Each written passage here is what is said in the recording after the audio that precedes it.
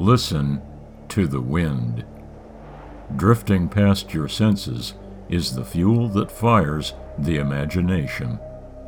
Close your eyes and breathe deeply. Consider the element that floods into your lungs, the very same substance that long ago fanned an ancient spark, ignited by a primeval author, chiseling veiled petroglyphs across a dim cave wall. Carried on a breeze spanning eons, it was the breath that gave rise to dinosaurs, grew papyrus for paper, and dried vibrant oils brushed over canvas. It has since walked on the surface of the moon. It fondly recollects a childhood memory, violently reshapes the landscape of history, and blows away the fog surrounding the unknown. It rushes by in a heartbeat, inhaled at first, exhaled at last. One moment here, the next gone into thin air.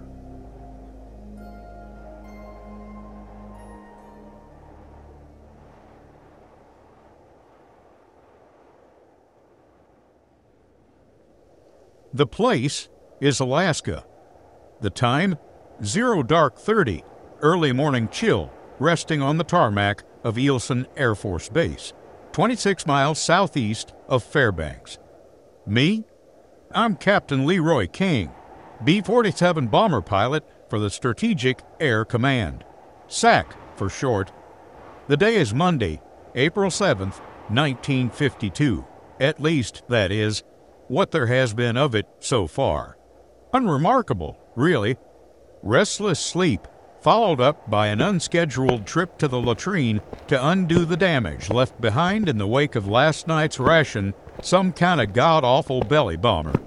As luck would have it, I managed to make it over the primary target just in time to drop some ordnance with enough residual fallout to keep my crew at bay from the head for an hour or two. Damage having already been done, I stumbled down to the officer's mess for a hot cup of engine oil, and then stood staring out through the frosted window glass at my ship, a B-47 Stratojet christened King's Little Queenie, a long-range, six-engined, turbo-powered strategic bomber. She's a regal sight, to be sure, all decked out in silver plate and gleaming like Excalibur in the harsh light of 4 portable flood lamps. Shadows danced across her fuselage as my ground crew busied themselves with the pre-flight checklist.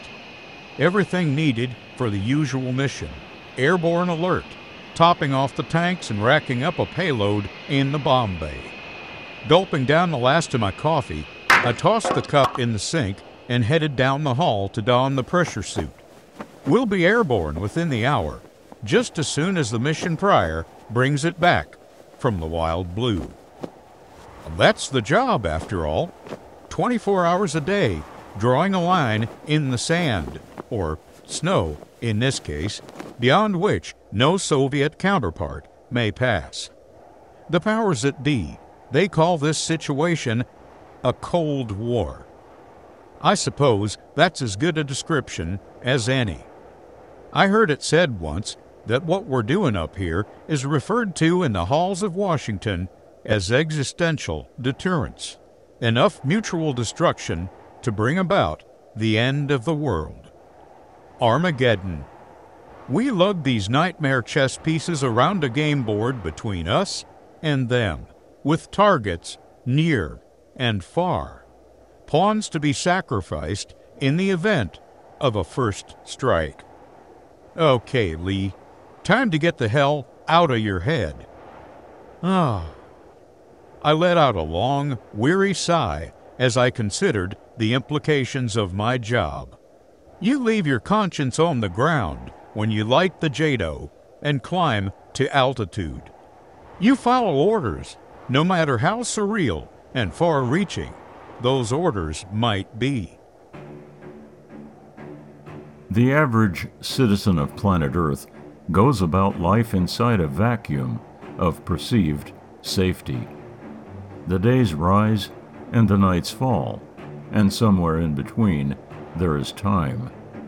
Time to work, time to play, time to rest. We hope there will be plenty of it, time, that is, though the truth of the matter is there will never be enough. A wise man once wrote that we are only immortal for a limited time. It follows that every citizen of this bright blue marble must face down the inevitable someday.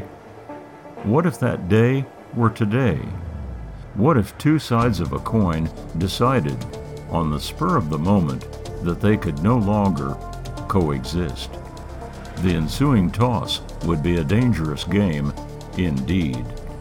One can only hope the breath of life is still considered precious, even in so lofty a firmament where death might fall at any moment, dropping through a set of Bombay doors, high in thin air.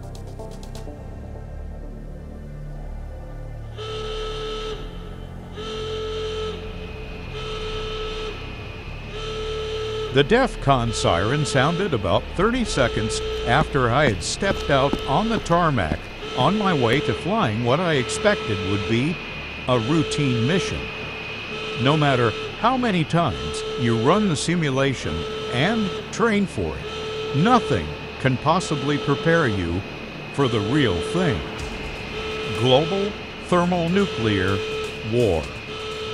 Knowing the implications full well, my stride broke into a flat-out run to my ship, flanked by my crew. All three of us scrambling headlong into what we knew were precious seconds, the difference between a first strike and almost certain annihilation. Even before everyone was on board, I had the turbines spinning up and clearance from the tower. As soon as the hatches were sealed and the ground crew signaled all clear, I throttled up and headed for the runway.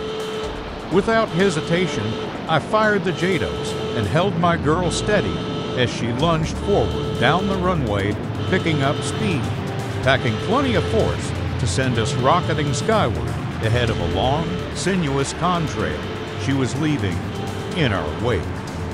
Wrenching the yoke back with all my strength, I felt the nose gear leave the ground first, and with it, a good deal of collective vibration coursing through the aircraft. As soon as the rest of my wheels were up, I retracted everything into her belly, reducing drag and sending us up like a screaming silver bullet into the murky veil of clouds overhead. Here's hoping this don't turn into an all-out Charlie Foxtrot, boys, I called out over my helmet headset. Never was too keen on buying myself a farm, especially one that's irradiated. I waited for some kind of response, hoping my little snippet of dark humor might fend off the prevailing doom and gloom.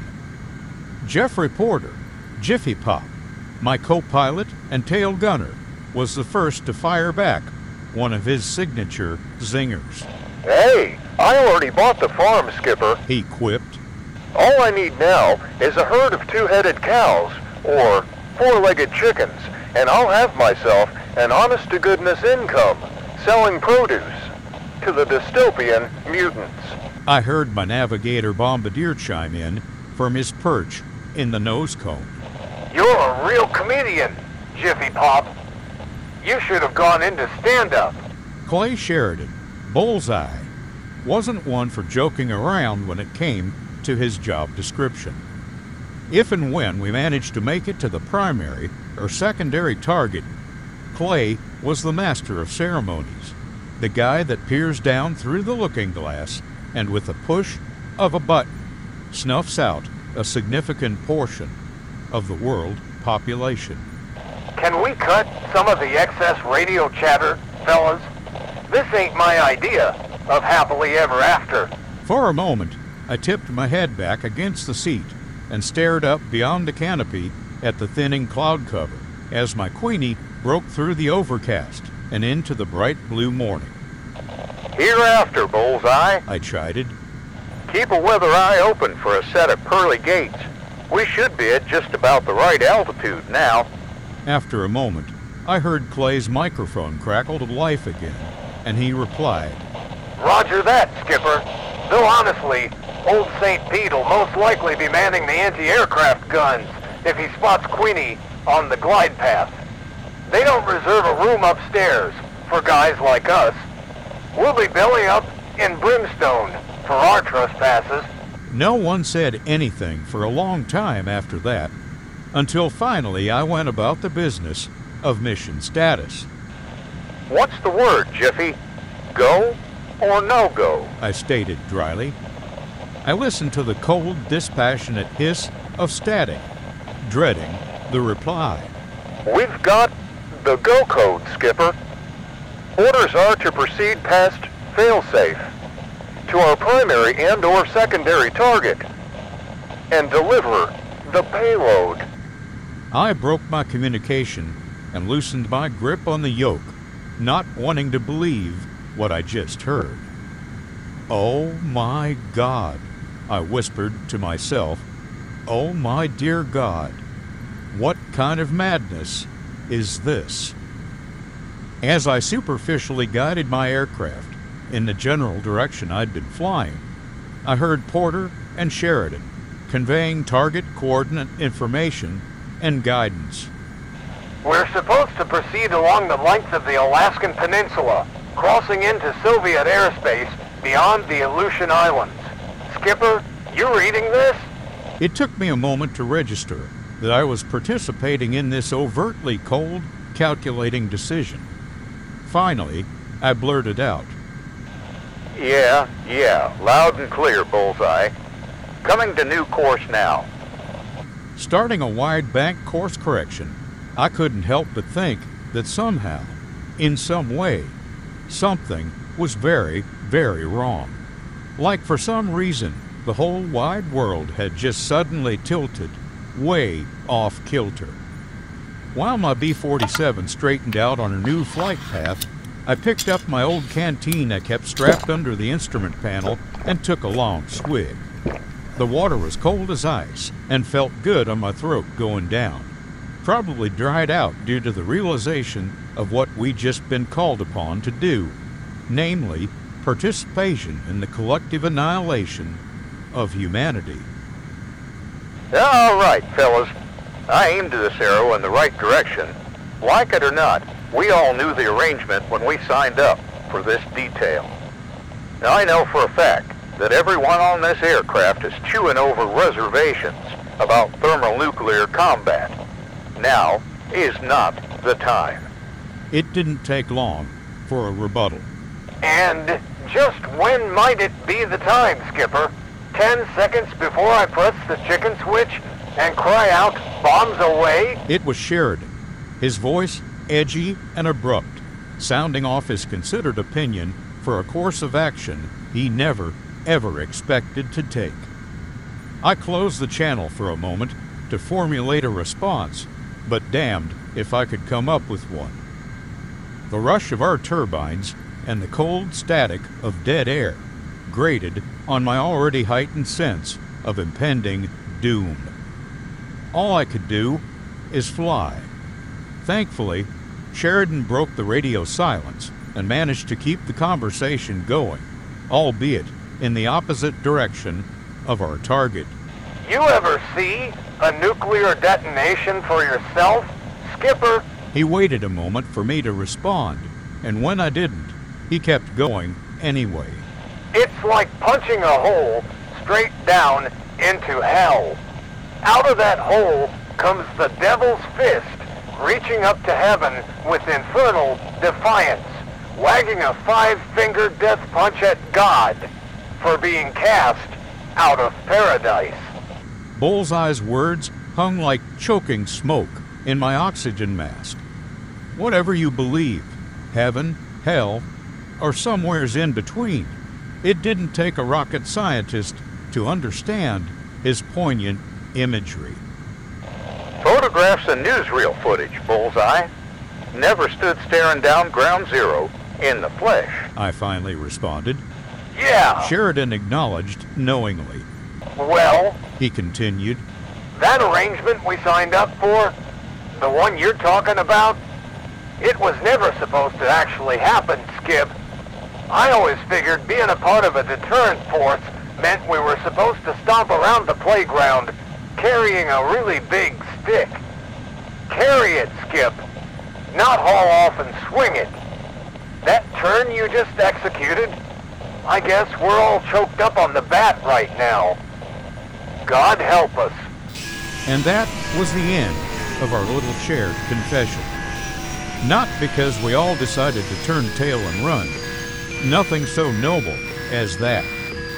No, we stopped the ongoing chatter because all at once, every system on the aircraft started shutting down in a cacophony of alert buzzers and alarms. More disturbing than anything amidst the wailing tones was the distinct, unmistakable modulation of Queenie's engines winding down. What the hell? I shouted into my headset. Bullseye, can you confirm a flame out for me? From his vantage point in the nose cone, Sheridan had a bullseye view along the leading edge of the wings and the engine nacelles underneath. Talk to me, bud. Did we just lose a turbine? I asked. No, Skip. Came the reply. You just lost all of them. Is there a contingency for flying this beast dead stick? Dear God, I responded. this must be divine intervention. I knew full well I had some altitude to work with, but even that wasn't going to last for long. Checking the instrumentation for evidence of a headwind, I started running various contingency scenarios through my fevered cranium, and damned if I could formulate a way out of what was sure to be the inevitable nosedive.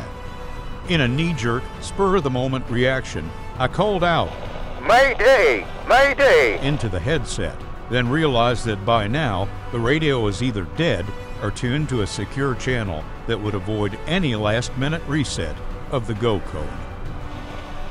Damn it, fellas. I shouted. Looks like we're out of the game and on our own. Hope y'all checked your chutes this morning, because I'm thinking a bailout might just be the order of the day. I'm staying in the driver's seat for the duration, so don't wait for me to eject and subsequently jerk the ripcord. Bullseye, Jiffy Pop, you hear me? Time to go skydiving, boys. No way, Skip. Sheridan responded. This ain't how it was all supposed to end. No, I told him. it's not. This was supposed to end with the three of us murdering innocent people. Look at the bright side. At least now we can all go to our graves with a clear conscience.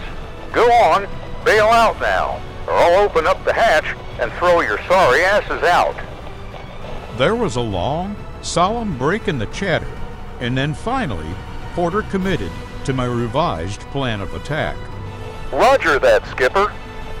We'll see you on the other side, one way or another. Bullseye, are you with me? Gonna be a long walk back to base, and I'd sure hate to hoof it all the way by myself. Besides, you'd be lost without me. Another quiet moment of reflection, and then Sheridan said, Count of three, JP. Wherever you touch down, be sure to light up a flare. I'll find you. Then, addressing me, he added, Lee, been a privilege. You know that, right? Get the hell out of my airplane. I chided dryly. You're just excess baggage. After that, there was nothing left to say.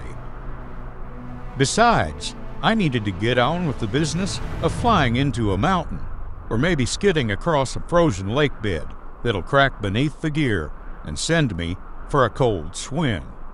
Ah, well, there wasn't going to be a hero's welcome for me back home anyway. I heard the telltale loud bang of Sheridan's ejection seat as it launched him down from the nose cone to a safe distance for his parachute to deploy. Several seconds later, I realized I still had company. in the co-pilot's seat behind me. You know for a fact I can't blow the lid off Queenie and leave you flying a convertible. Right, Skip?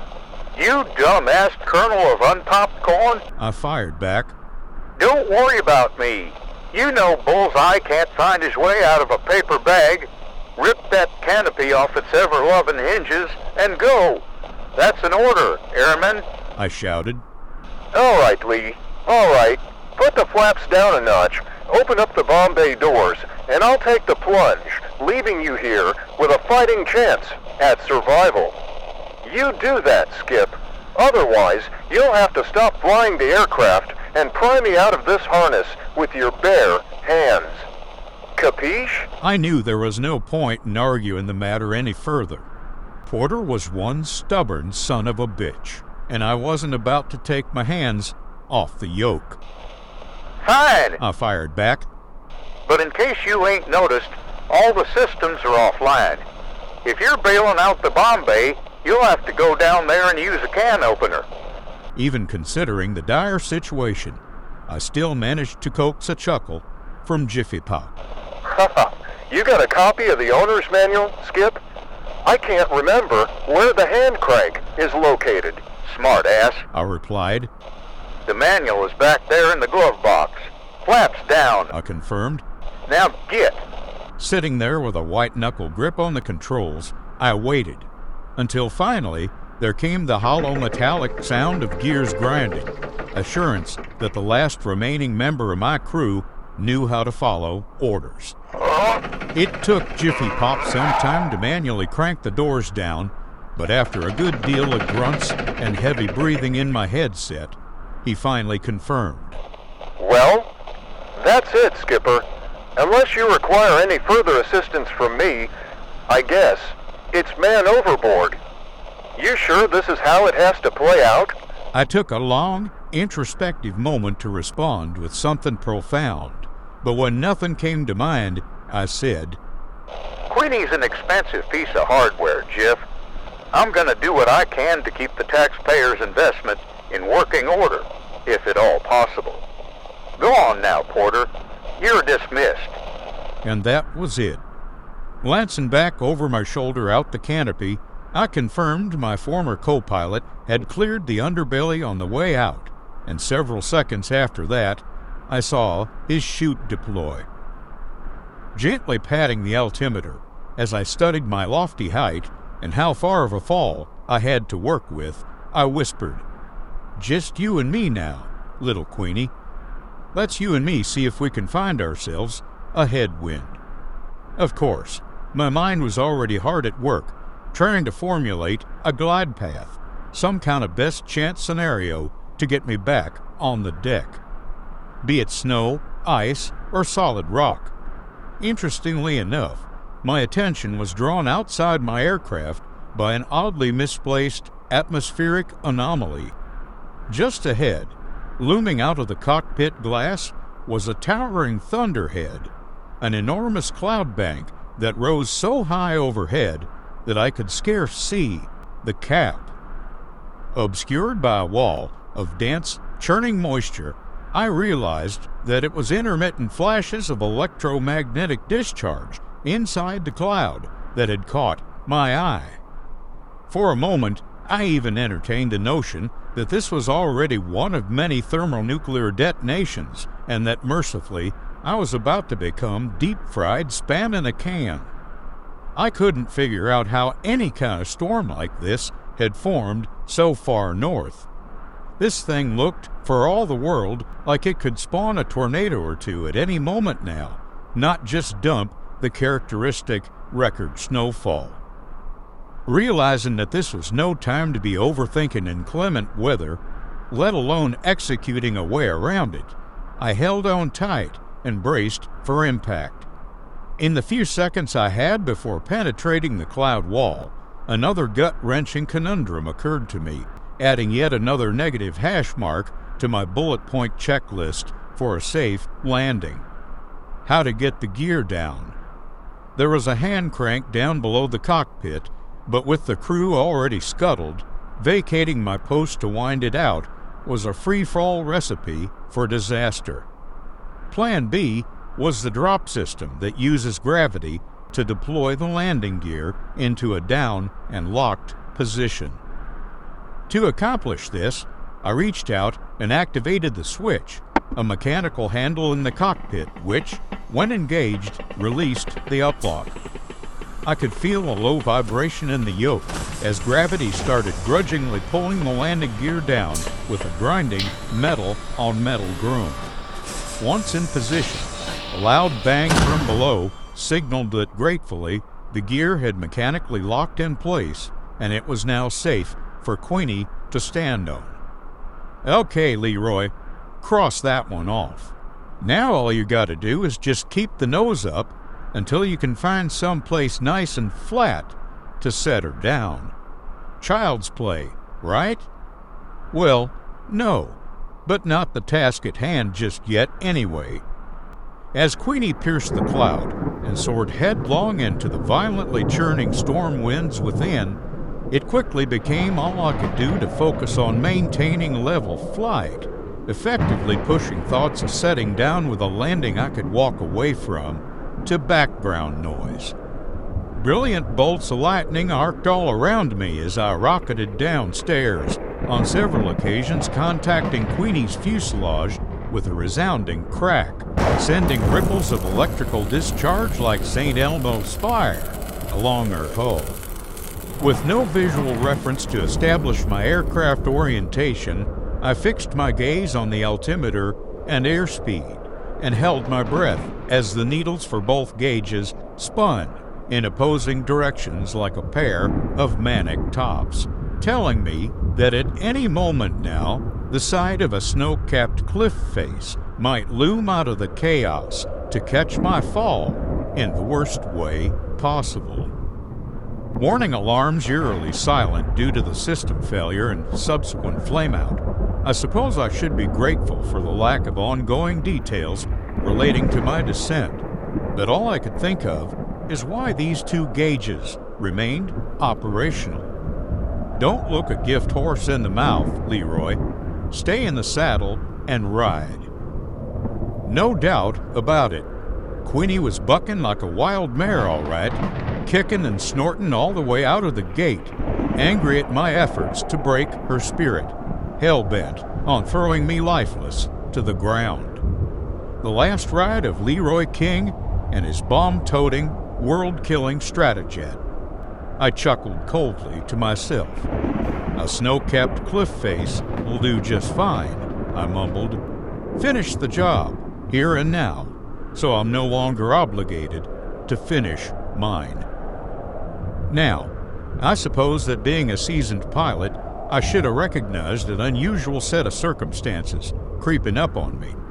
To be quite honest, my head was all wrapped up in doing what I was supposed to be doing, namely, that is, flying the aircraft. So, when a violent shudder rolled across the wings like a seismic disturbance, I just chalked it up as turbulence.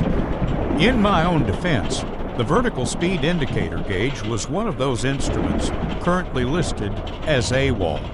So as this particular anomaly commenced, I was still single-mindedly watching my altitude ticking off to an unhappy ending. Then, without fanfare or even a single sigh of relief escaping from my lips, the tires touched down gently on the ground, right down on good old terra firma, without so much as a rubber meets the road squeak. After that, near silence, save the soft hiss of snow being pushed along the cockpit glass by a trace breath of wind outside. Releasing my grip on the yoke, I allowed the pent-up tension in my neck and shoulders to release, sensing that, for some reason, this might just be an intermission between two acts of ongoing apocalypse. Even though I couldn't explain it, this was undeniably one of those landings to walk away from, and I'm gonna do just that. The captain had gone down with his ship all right, as captains are supposed to do. In my case, less out of duty and more to save the Air Force a buttload in replacement costs. Well, sir, the old girl was on the deck now, and there was no longer any reason not to bail out. Of course, not without first verifying that the bombs were still secure in the bay. My bird was now what the top brass referred to as a broken arrow, and as horrified as I was at becoming death, the destroyer of worlds, I still maintained a sense of duty to keep these awful weapons from falling into the wrong hands. The Stratojet didn't just simply land herself. I'm a damn good pilot, just not that good. So then, once I had eyes on the nukes and saw that they were still safely tucked away, I took a short climb down through the hatch and then stood there in the blowing snow, waiting for my eyes to adjust to the blinding white glare of sunlight reflected across a pristine landscape of ice and jagged rock. Queenie had been set down with kid gloves all right, laid to rest near the bank of an immense frozen lake. Curling wisps of drifting snow went swirling like sidewinder snakes over the glistening blue-white surface, pushed along on relentless currents of air. The scene was stark, yet strikingly beautiful in its magnificent desolation. Towering snow-capped peaks framed the vista on all sides, giving the undeniable impression of an honest-to-God Roman arena, though in all honesty, this was no game. For all I know, the rest of the world is now a smoldering cinder, and the fates have decided to park me here in the cold with a few extra hours to kick around, watching a thick, lethal cloud of fallout and impending nuclear winter as it fans out across what's left of the world up here, killing off the last man on Earth. Well, I thought to myself, at least I can shuffle off this mortal coil, knowing that it wasn't one of my multi-megaton gadgets that killed us all. Stepping out from beneath the wing of my disabled bird, I examined the immediate surroundings and came to the conclusion that I needed to don myself a few more layers beyond the flight suit. Every item of landscape, for as far as the eye could see, was either blanketed with deep snow or frozen over with ice. The native tundra, for the most part, keeping secrets indistinguishable and potentially hazardous for someone suffering from a hypothermia hangover. Of course, the other option being just to wait out the war in the cockpit, out of the frigid breeze with my legs propped up on the yoke. Eventually, something was bound to come to pass if I do nothing more than wait for the other shoe to drop. I chuckled to myself. Ha ha, shoe, bomb, what's the difference? Either way, mankind is getting kicked to the curb. Deciding I might just as well take my chances sightseeing, I climbed back inside the belly of my grounded bird and rounded up a substantial coat, gloves, tinted goggles, and even a scarf. Items not all that unique when you happen to be stationed way up north in the land of the so-called midnight sun. For the most part, now adequately protected from the elements, I shuffled back down the ladder and pulled the hatch shut behind me. Regardless of my fate, this aircraft still contained a buttload of destruction. Granted, the bombs weren't armed, and there wasn't a lock on the door, but I still had a sense of duty and a little voice echoing in my head from my superior officer telling me to keep everything in my charge under wraps as much as possible under the circumstances. Warm enough now for the moment, I trudged across a long length of crunching snow-shrouded ice in the direction of the nearest low-lying rock formation, anxious to be standing somewhere that wouldn't crack wide open and collapse, dropping me down a fathom or two.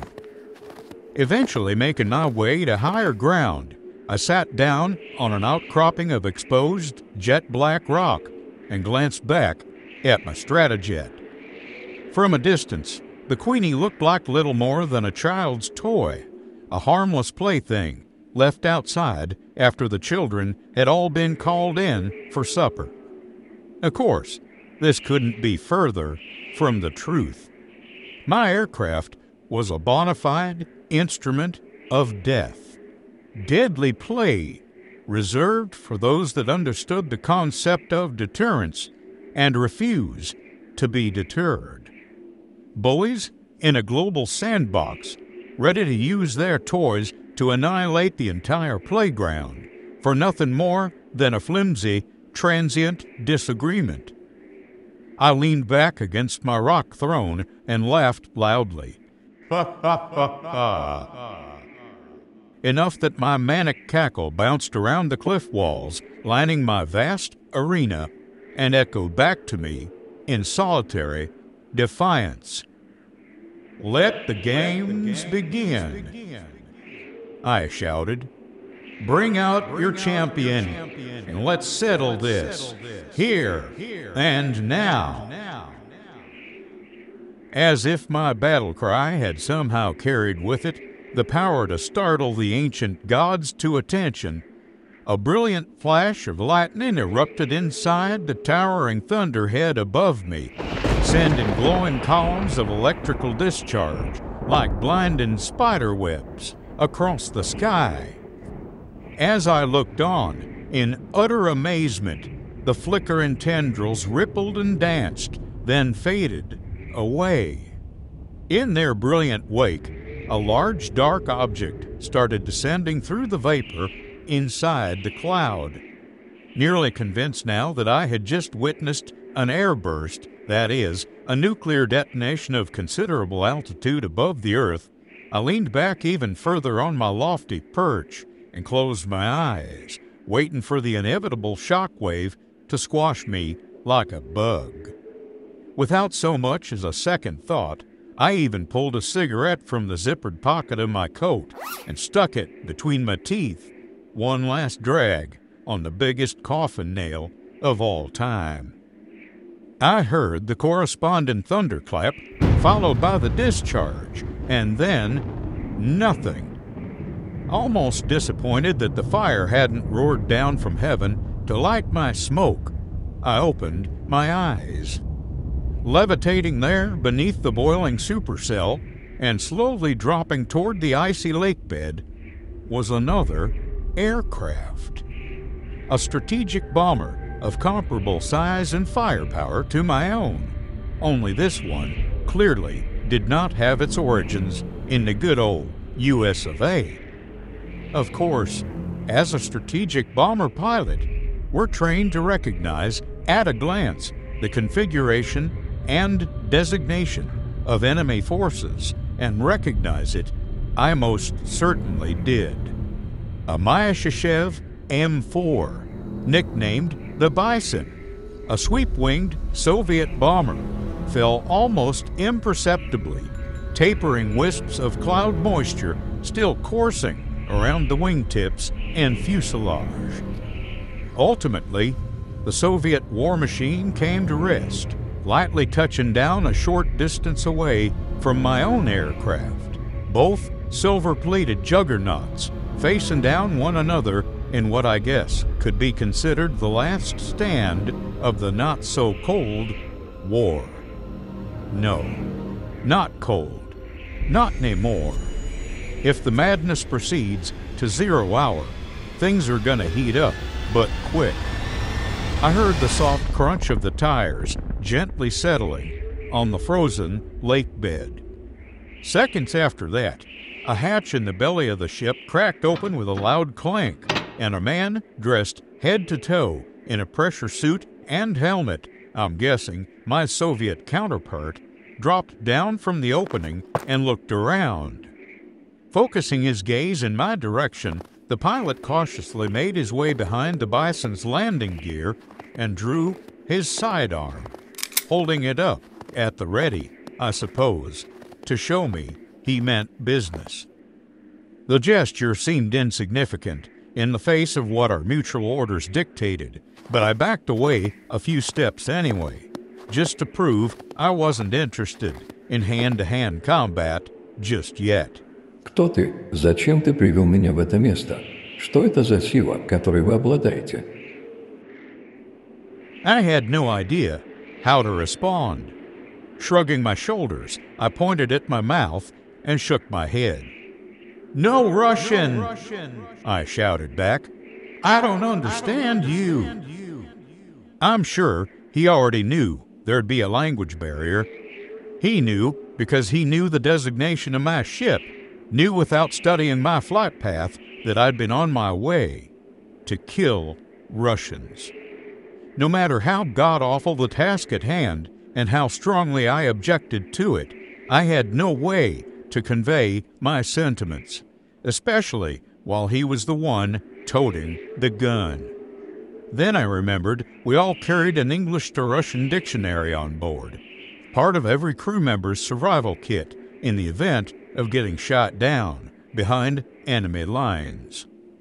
Holding my hand up over my head with index finger extended, I called out, "Hold your horses, bud. Let me crawl back in the can for a tick. Fair enough?" I walked back down to Queenie and started for the ladder, figuring we weren't getting anywhere anyway, and if he was hell-bent on shooting me, he might just as well get on with it. Turns out there were no shots fired, maybe because my enemy was still in a state of shock over being towed down from the Wild Blue Yonder, same as me. I saw him walk out from under his aircraft through the cockpit glass as I was up rummaging around through the strongbox for my dictionary, and was relieved that he didn't seem to be trying to draw a bead on me up here.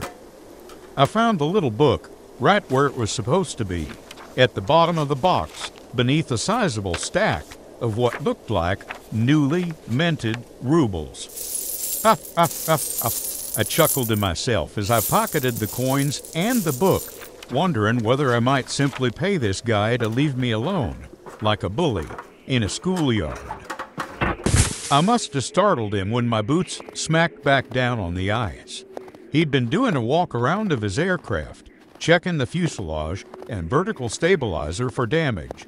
So when he noticed I was once again outside, he stepped back out of the shadows and pointed his pistol in my direction. Не двигайся, товарищ. Держите руки так, чтобы я мог их видеть. Again, no clue as to what he was saying. Instinctively, I raised my hands, one of which held the dictionary. Quickly thumbing my way through the pages, I started formulating a response, the least threatening litany of gobbledygook I could string together, and hopefully not mispronounce. «Пожалуйста», I stammered. «Ждать, играть в игру. Ты говоришь, я слушаю. Я говорю, ты слушаешь. Иметь дело». Apparently, my earnest attempt at communication must have given him cause to rethink the situation. Игра. Came his reply. Это опасная игра, товарищ. Конец всему. Итак, почему бы не нам с тобой? I rifled through the pages of the dictionary, trying to keep up, quickly figuring out most of what he said.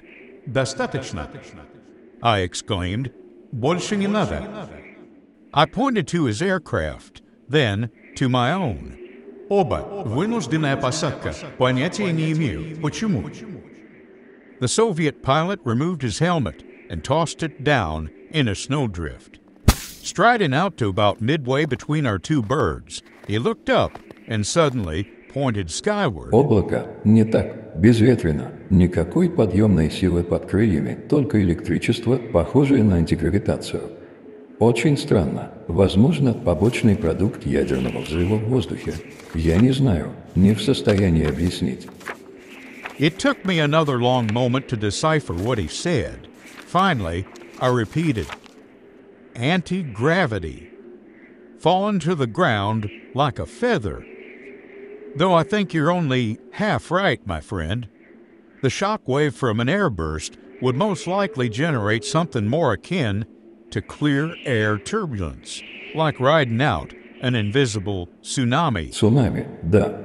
The pilot echoed. I managed a crooked half-smile as I squinted up at the cloud, still hanging up there, unmoving above the vast, outstretched plain of ice.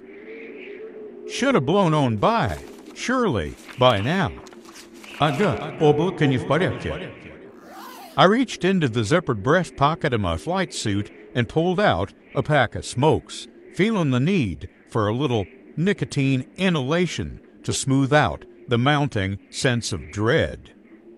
Before I even registered that I tucked it in there, my chess piece, a little token good luck charm I carried with me on every mission, got hung up on the cellophane wrapper of the pack and toppled out on the ice, sliding sideways over the slippery surface until it came to rest at the feet of the Russian pilot. Bending down to pick it up, he spun it end over end in his palm as he examined it carefully. Of course, it was the Queen. Pinching the base between his thumb and index finger, the man held it out in front of himself and nodded, smiling. Игра в шахматы, да? Shakmate, da! I repeated. I lit my smoke and then held out the pack. The Russian nodded and strode up to me, pulling a cigarette out of the pack and placing it between his teeth. I cupped my hand around my lighter and held it out for him. He inhaled deeply, then blew a billowing puff of smoke from his nose that quickly dissipated in the cold breeze. Спасибо. Handing me my chess piece, the pilot turned and started toward his aircraft. Shouting back at me over his shoulder, he said, Мы играем, товарищ, ты и я. It was a strange thing to consider. A game, a harmless pastime, with the enemy, moments before 0 hour. The end of everything, and I was about to spend the precious time I have left playing a game of chess. Maybe so, I muttered under my breath, but certainly not unarmed. Climbing back through the hatch of Little Queenie, I quickly retrieved a sidearm from my survival kit, squirreling it away in one of the zippered pockets of my flight suit.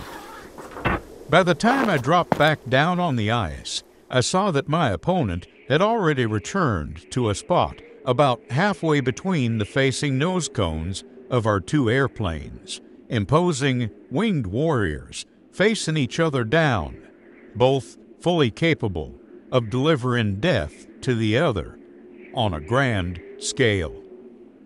Out there on a little chunk of exposed rock, he was setting up our battlefield, a metaphoric clash between East and West, ground zero for one last little microcosmic chapter of World War III.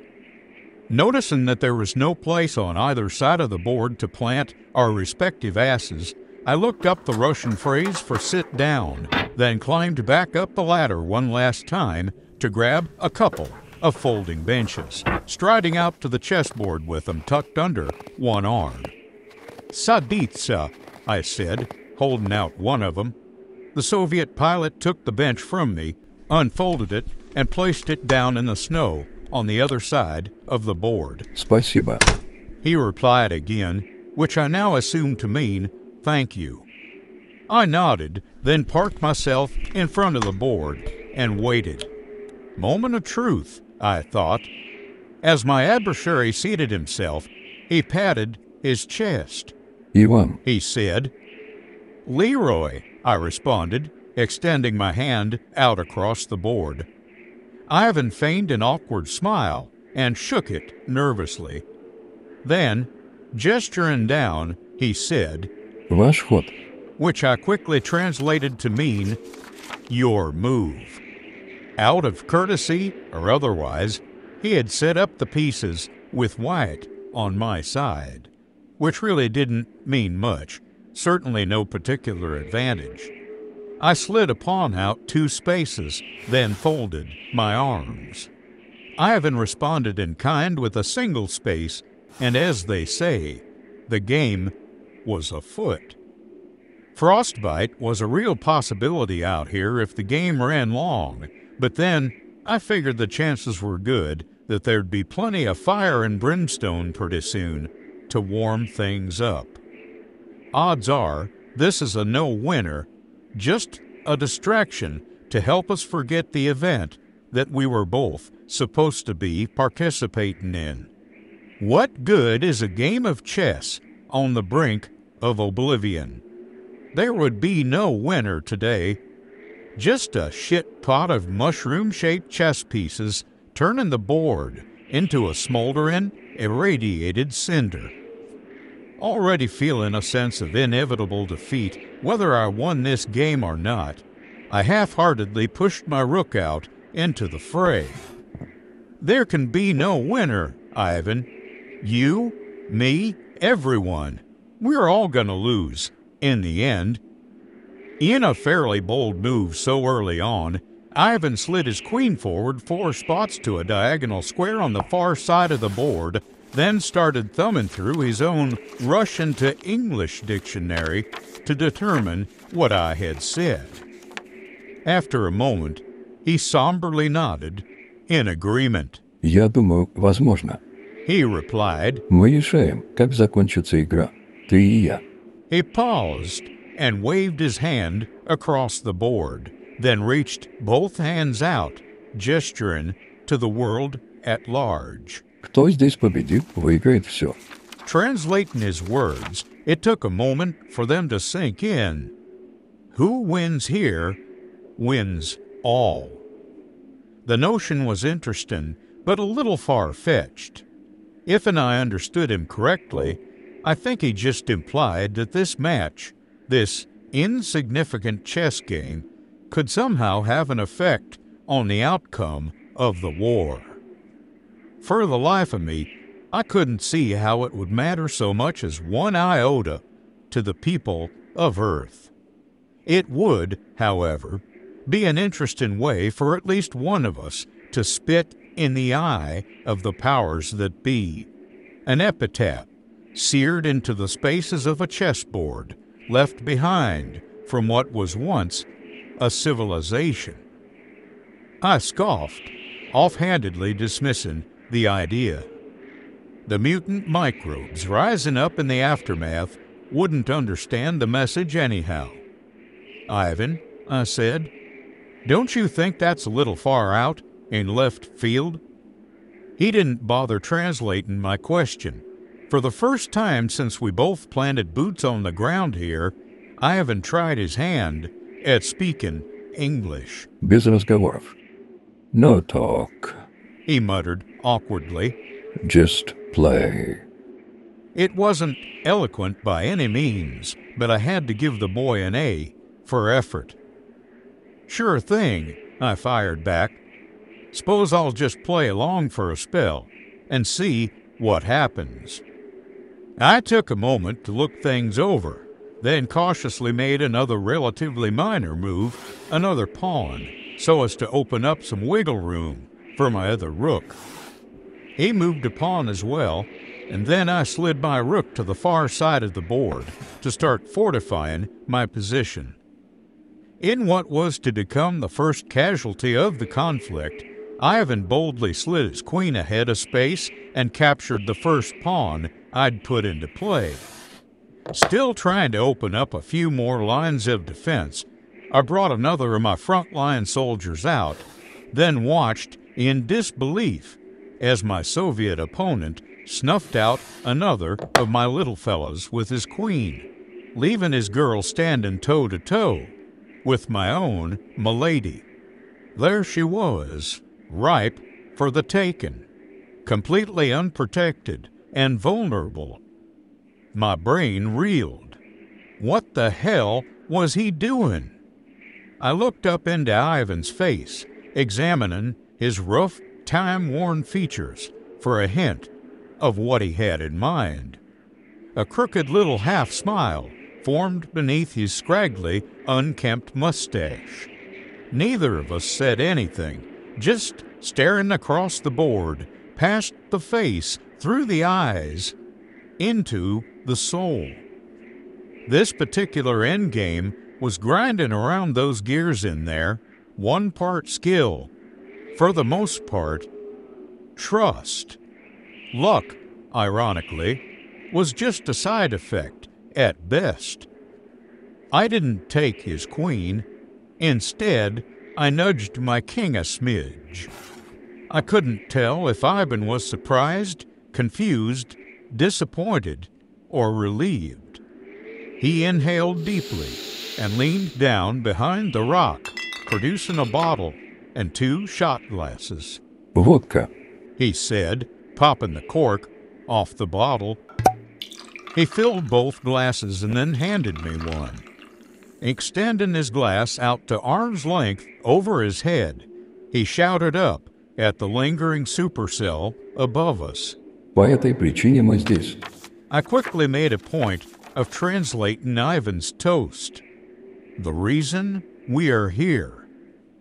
Ivan nodded, my understanding apparently plain as the nose on my face. Both of us quickly downed the shots. Then Ivan flung his glass out across the eyes and pointed up, as if he were jabbing an accusatory finger into the eye of some omnipresent spectator looking down at our folly. He uttered one single word that somehow managed to stay hanging suspended in the frigid air between us. Облако. So deliberate the tone of his voice, I nearly tore the pages from my dictionary to discern the translation. Cloud, I repeated in English as I turned my attention skyward. The stormy blight still hung up there, unmoving and seemingly unchanged in structure, size, and consistency. That wasn't all, though. There was more than enough of a hefty breeze blowing across this here frozen landscape to push around the old buttermilk sky. This billowing supercell hasn't moved or changed at all since the moment Queenie and I took a nosedive into her turbulent depths. There's no denying it. Seems like some kind of force at work up there, I said. Standing up from the game board, I clomped around the lake bed, squinting up at the thing, trying to get a bead on any sort of forward motion. Nothing. The cloud itself churned and boiled with plenty of kinetic energy, but it certainly wasn't going anywhere. As I stood there staring down this unnatural aerial phenomenon, I started feeling more than a bit uneasy. There was something more than a visible mass of condensed water vapor floating around up there in the atmosphere. Ivan and I were being watched. The hows and the whys I couldn't even begin to conjecture. Malevolent? Maybe. Indifferent? No. Whatever's up there looking down is single-mindedly captivated by this contest between cold warriors. Turning back to face my Russian counterpart, I said, "Ivan, my worthy adversary, seems like there's a whole lot riding on our game." Ivan raised an eyebrow and scoffed, then made his next move, a little side shimmy that made me stop to consider whether I'd just drilled a hole in an already floundering ship. Queen takes pawn. Check. There again, I could have just bowled right over Her Majesty in one swift swipe of my wrist, but instead, I moved His Royal Highness out of the line of fire. Knight takes pawn. Queen to bishop 4. Rook takes bishop, and so on. I quickly learned the Russian word for check. Providit. I heard it plenty of times as the minutes and hours dragged on. But then, to my own credit, so did Ivan. The two of us didn't say much more than that, mostly because casual conversation was impossible. Slowly but surely, we were both of us working toward that unspoken endgame of some sort, and I suppose whosoever proved to be the resident chess master was going to carry the day, one way or t'other, winning much, much more than just a key to the bragging rights. You'd have thought that sitting out here in the near-zero chill would have had us both rendered stone-cold dead from exposure, but I guess nerves, heart rate, and a double dose of adrenaline must be hard at work fighting back the frostbite. Somehow, I think both of us knew the omnipresent bookie was up there taking bets. Hard to keep your cool with the notion that everything might just be riding on checkmate. One by one, the pieces fell on either side of that metaphorical iron curtain. The balance of power, for the most part, equal. A strong indication that we were, both of us, well matched in the fine art of war. Both skilled at reading each other's moves well in advance of them being made. Studying the depleted board, I wondered if it might just be a microcosm of planet Earth by now. A few scattered pieces of humanity roaming the leftover wasteland, still holding on to the notion of a winner in the end. Another thing, while we were obviously continuing to whittle away at each other's forces, there seemed to be some kind of weird synchronicity to the gameplay at large. Turning points when, for whatever reason, an obvious move could have been or should have been made to tip the scales toward the Kremlin or the White House. Maybe it was fear, neither of us willing to lock and load a warhead on the board, deliver the final blow, masquerading as a bishop, a knight, or, ironically, a little queenie. One by one, we moved around the pieces, trying to hold death at bay a few moments longer. When push really did come to shove, it seems, we weren't ready as a species to become extinct. Call it mutual cooperation, or just postponing the inevitable, if and you like. Ivan and I rattled a few abject sabers out there in that frozen arena, both of us holding the end of everything pinched betwixt a thumb and index finger. Hopelessly lost in my own reverie, I became momentarily distracted from the game, making my next move as a knee-jerk, then taking my finger off the piece, well ahead of thinking things through. I first noticed my mistake in Ivan's eyes, razor-focused on the board, with a wide-eyed hint of disbelief. I panicked. Quickly studying all the possible combinations, I saw it. A tragic oversight, an unintentional blunder that was going to put my royal family and a whole lot of their loyal subjects in a world of hurt. I knew full well that Ivan saw it too. Hell, couldn't miss it. There it was, plain as day. His next move. Checkmate. Ivan had me, and consequently the free world, dead to rights. Like the distant roar of some colossal beast, done stalking its prey, and now prepared to strike, thunder sounded from the cloud, long and sustained, maybe a signal from above that the unknown presence was ready to let slip the dogs of war on my people. Resonating within the resounding rumble, there's no telling whether the voice from above was tinged with glee and satisfaction or mournful resignation. If in this little competition had been a gamble of the gods, a whole lot of divine currency was just about to exchange hands. I looked over at Ivan. He sat there, unmoving, his arms at his sides, looking back at me with a wide smile forming across his face. I suppose he had every right to be happy, certain now that no one in the good old USS of R was about to get vaporized and snuffed out of existence. The whole scene was surreal, everything seemingly playing out in slow motion and without a sound save the rapid pounding of my own heartbeat, a death drum to march the dead man walking off the the field of battle. I saw him raise his arm, fingers poised to take hold of the queen and deal the final blow. 2 spaces straight on, and it would all be over. All of it.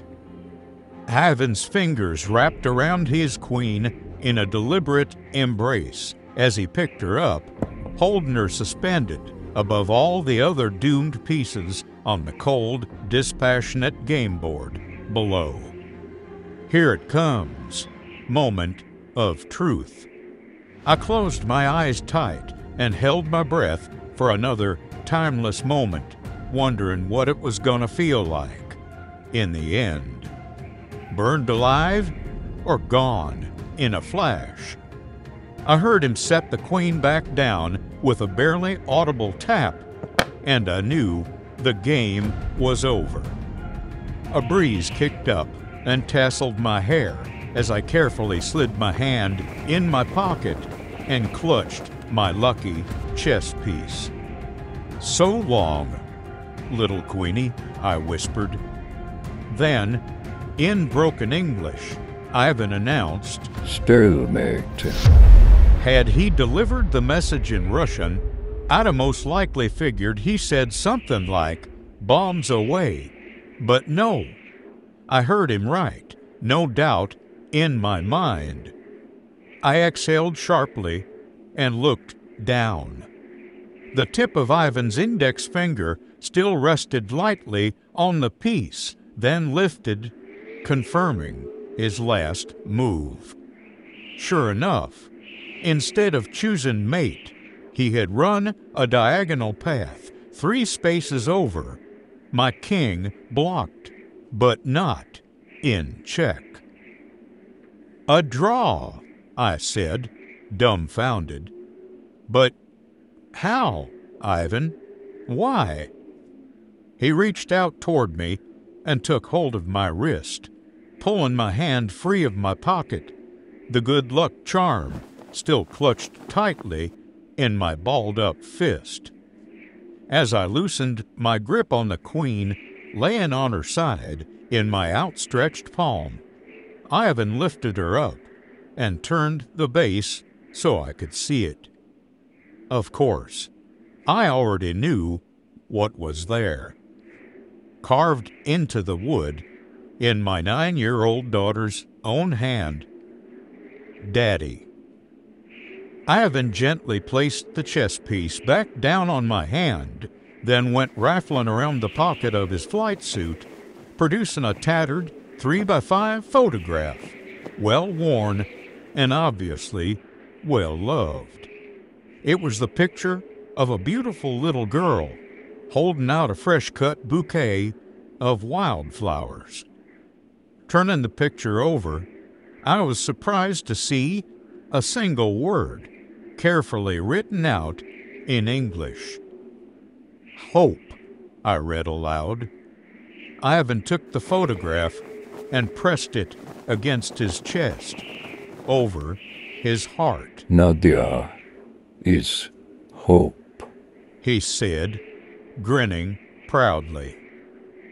All of a sudden, brilliant sunlight broke out across the icy plain as the cloud formation overhead unleashed one last rolling clap of thunder and then dissipated entirely, like a throng of spectators that had seen enough and decided it was time to go back from whence they came. Once again, I held out my hand, this time in friendship.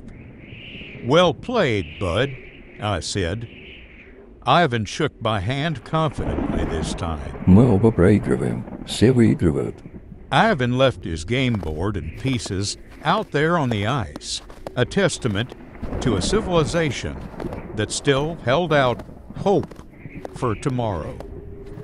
We faced each other down as enemies today and parted ways as friends. Too bad the whole daggone world didn't have that bird's-eye, top-down view of our little foray. Maybe the powers that be might have learned something. The sound of jet turbines spinning up to speed was music to my ears as both our respective airplanes roared back to life like sleeping dragons, all rested up and ready to once again take to the sky, backing away, standing down, and turning tail from that damnable line in the sand. Snow, in this case, I said, with a light-hearted little laugh. I saw Ivan strapping himself down in the Bison's cockpit across the way, and I offered him up a heartfelt salute. The Soviet pilot returned the gesture, then throttled up his bird, slowly turning out to face the wide-open lake bed, and then lighten up his two big afterburners. Swirling columns of snow and ice crystals kicked up a glittering stream as the bomber lurched ahead and quickly became airborne. Figuring that Ivan had just now cleared up any doubts about the stability of the ice, I went ahead and put the spurs to Queenie, pointing her nose out into the wind. I was just about to light the candle and take a ride back upstairs when I noticed what looked like a pair of people waving their arms wildly over their heads and sprinting flat out in my direction. Well, butter my butt and call me a biscuit. Bullseye, Jiff it pop. You all a little late to the party, boys. Come on now, climb in and let's ride. Back at cruising altitude, I was surprised to discover that we never actually passed beyond failsafe. Whatever the event turned out to be, I was reasonably certain it was never going to show up in the history books. Matter of fact, we received orders en route back to base stating that we were all to be debriefed, citing matters of national security. Of course, I thought, the usual M.O. What happened back there, Skip? We saw a Soviet Bison take off from your location. Truth be told, that's how we managed to find you. Did you actually engage the enemy? I wasn't at a loss for words this time. We played a dangerous game today, Jiff. We found out quite a bit about each other in the process. Equally matched, for sure. Just not willing to lose what's ultimately important on either side of a political chessboard. I thought of Ivan's photograph, the picture of his little girl. Hope, Jiff. We all need a little hope. There is no evidence of, or for that matter, to the contrary, that what you've just heard is a factual account, except, perhaps, a discarded chessboard, forever frozen in time like a modern-day fossil, tangible evidence to the folly of mankind. World War III ended in stalemate. It happened that way then. Will it happen that way again? Maybe so, maybe not. Unless, of course, we can somehow see past our differences and imagine a world that still lies ahead, somewhere out in the boundless reaches of thin air.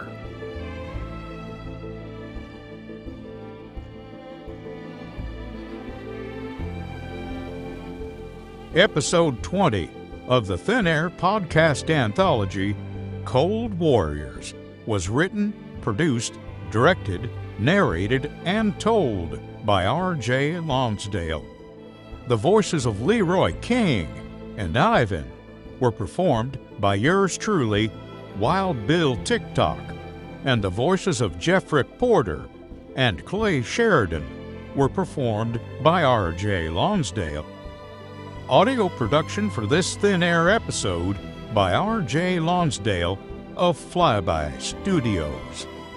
Music compositions used in this episode include Martian Cowboy by Kevin MacLeod, Dystopia by Per Kilstofte, Vanguard and There Was a Time by Scott Buckley, and Through the Wind by Pavel Lewandowski, licensed under Creative Commons by Attribution 3.0. This has been an R.J. Lonsdale Flyby Studios presentation.